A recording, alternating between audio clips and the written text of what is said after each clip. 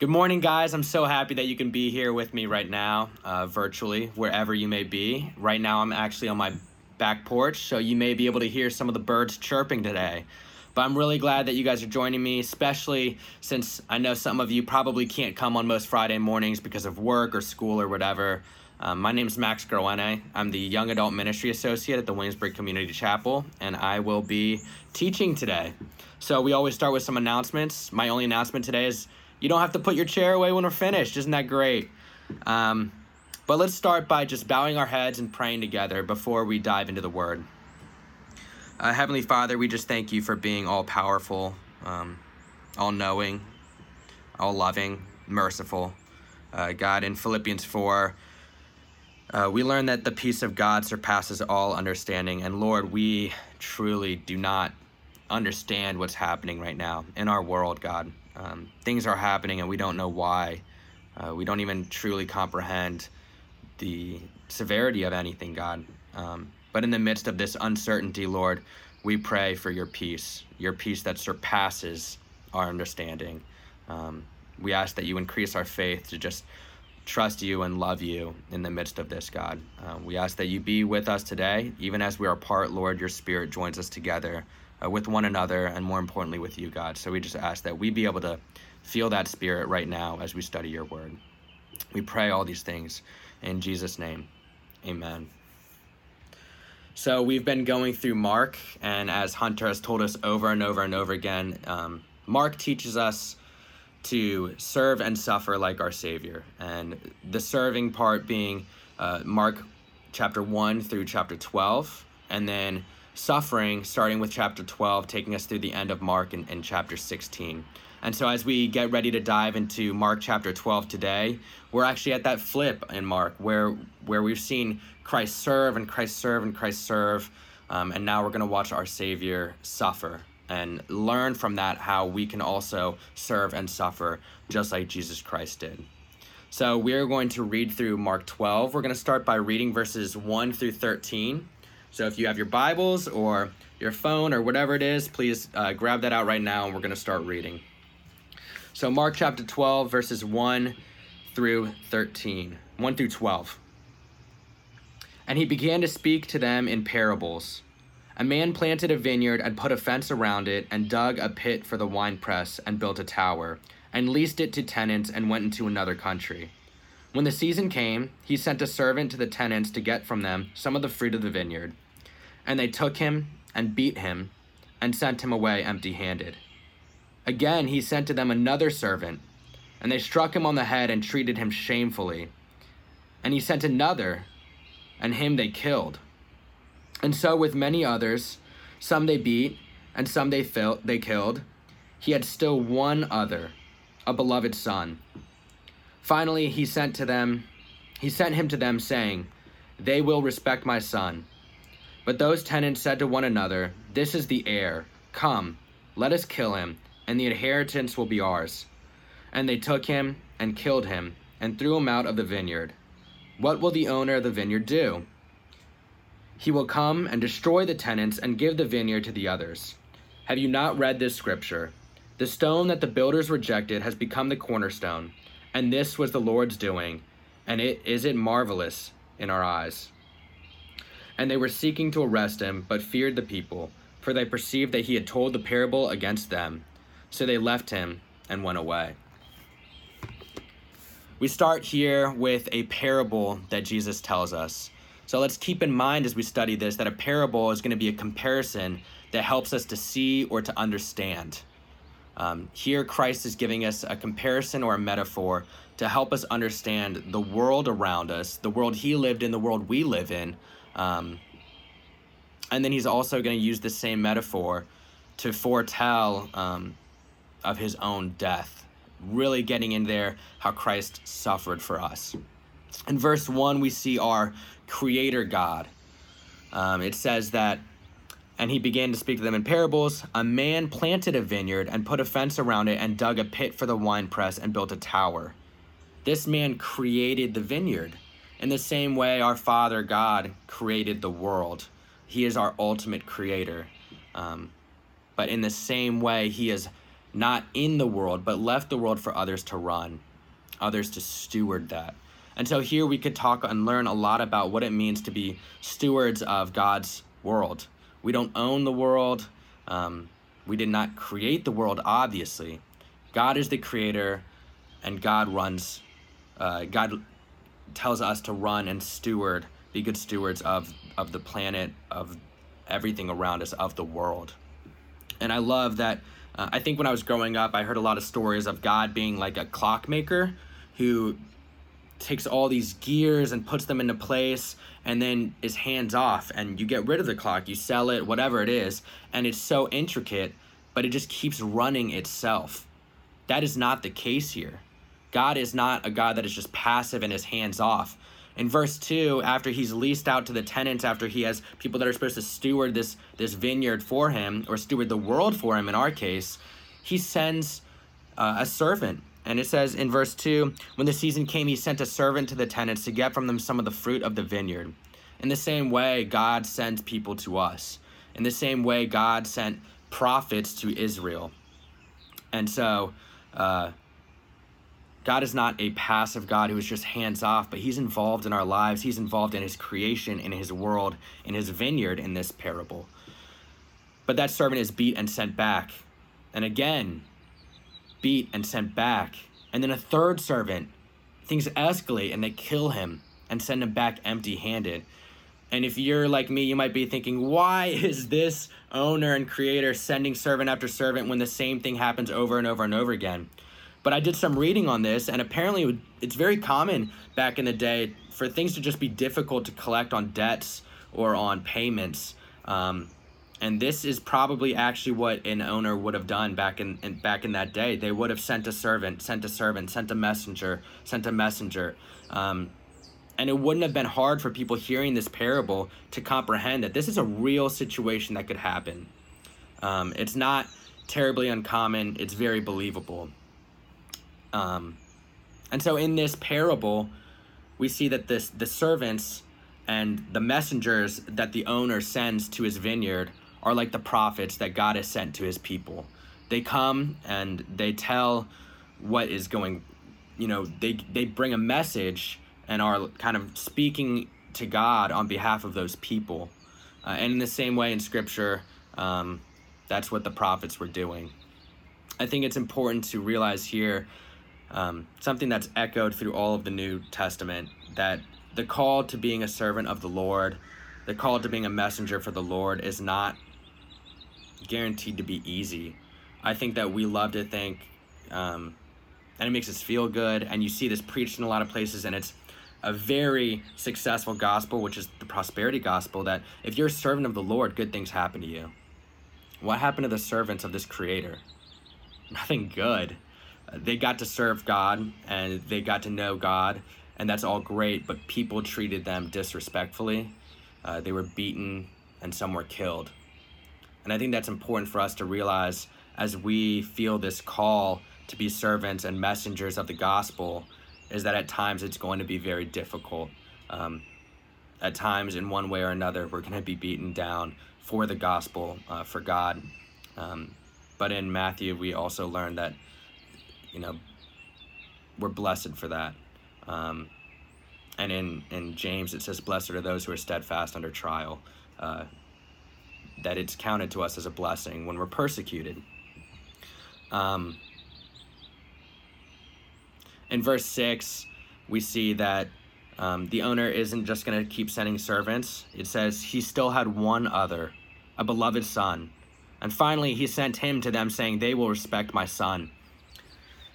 I love this because it actually sets up Jesus as another prophet or another messenger or another servant even. It says he had one other. And so we see that Jesus is not just the Son of God, but he's also a prophet that came to proclaim God's word. But more than that, it says he's one other, but not only that, he's a beloved son. And that's what sets him apart from the past servants and messengers. He's more than just another prophet. He's the son of the Creator. He's Christ who has authority. And this is Christ even declaring his own authority to the priests and scribes and elders that he's speaking of. speaking to. And then ultimately, this son is killed.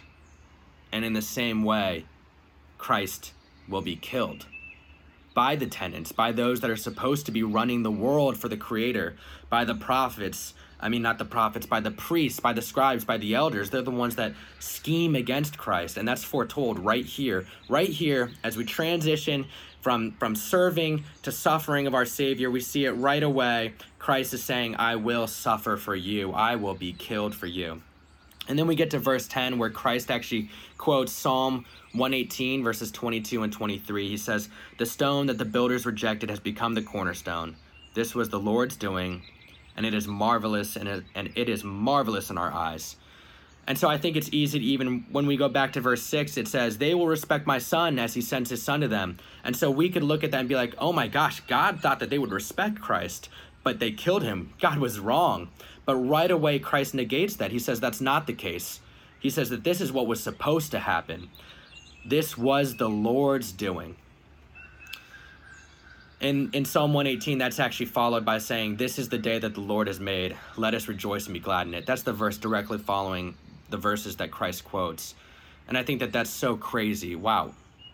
It's amazing for Christ to tell of his own prophecy, of his own death, and then say, it is marvelous in our eyes. It is the Lord's doing, and almost saying, rejoice in it. It blows my mind that a man could stand here and say, I'm going to die. God wills it. It's marvelous. Rejoice in it. But make no mistake, it is positive. It is a good thing that Christ died, because we get to have a relationship with our Father again, with the Creator, with the owner of the vineyard, and that is a beautiful thing. And then he says, in verse 9, what will the owner of the vineyard do? And this is kind of echoing something that we learned about in chapter 11 with the fig tree, where he curses the fig tree that's not bearing fruit. And in the same way, he'll destroy the tenants that are not bearing fruit. And then with some foreshadowing at the end of this, it says they were seeking to arrest him, but feared the people, for they perceived that he had told the parable against them. And so they left him and went away. And here we have a little bit of foreshadowing. And I think once we finish learning about this parable, we can come back and say, how can we be servants of the Creator and the owner of the vineyard? How can we be servants of God? How can we be messengers?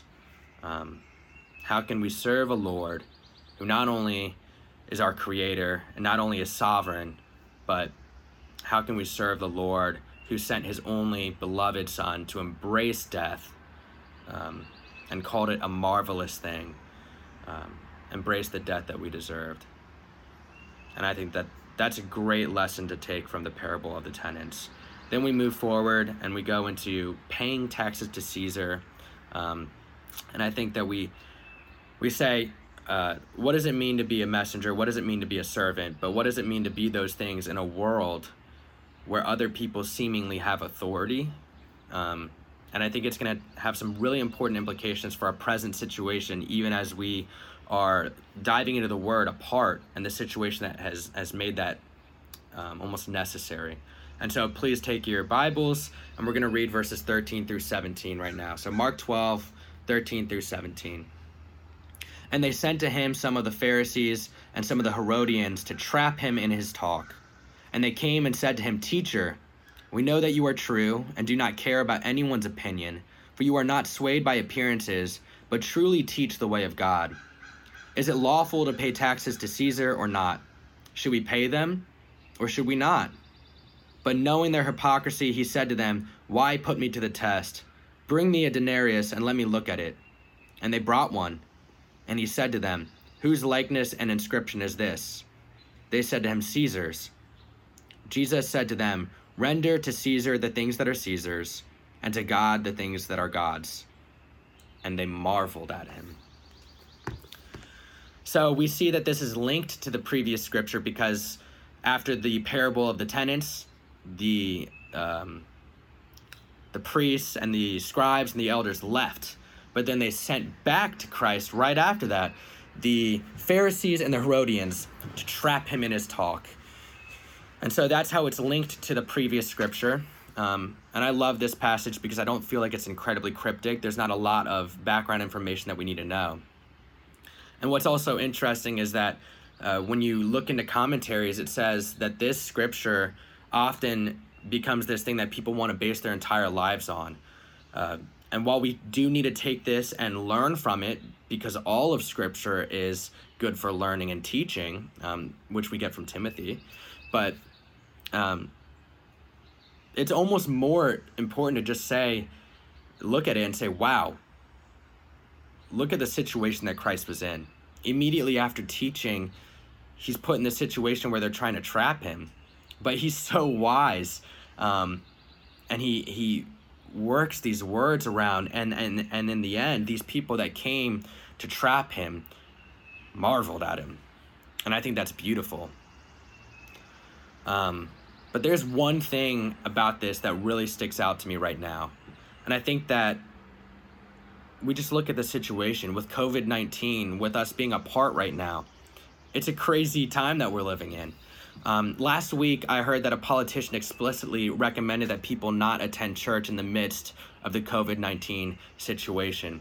And this week, I know that a lot of state governments have come out and limited how many people can actually gather together. And restaurants are closing and churches are not meeting. And people are freaking out. They're saying, oh my gosh, we are being told by the government that we can't come together as a church.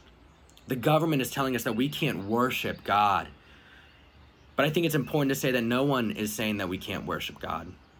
No one is telling us that we can't practice our faith. Look at us right now as we all tune in on our own devices in our own homes, wherever we are, to worship, to learn about Scripture.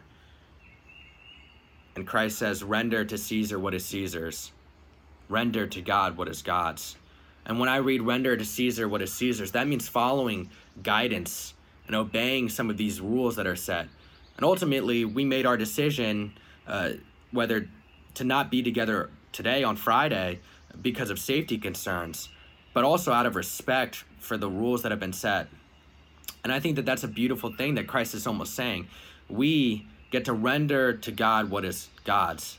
And that means our hope. That means our faith, our worship. But we also render to Caesar what is Caesar's.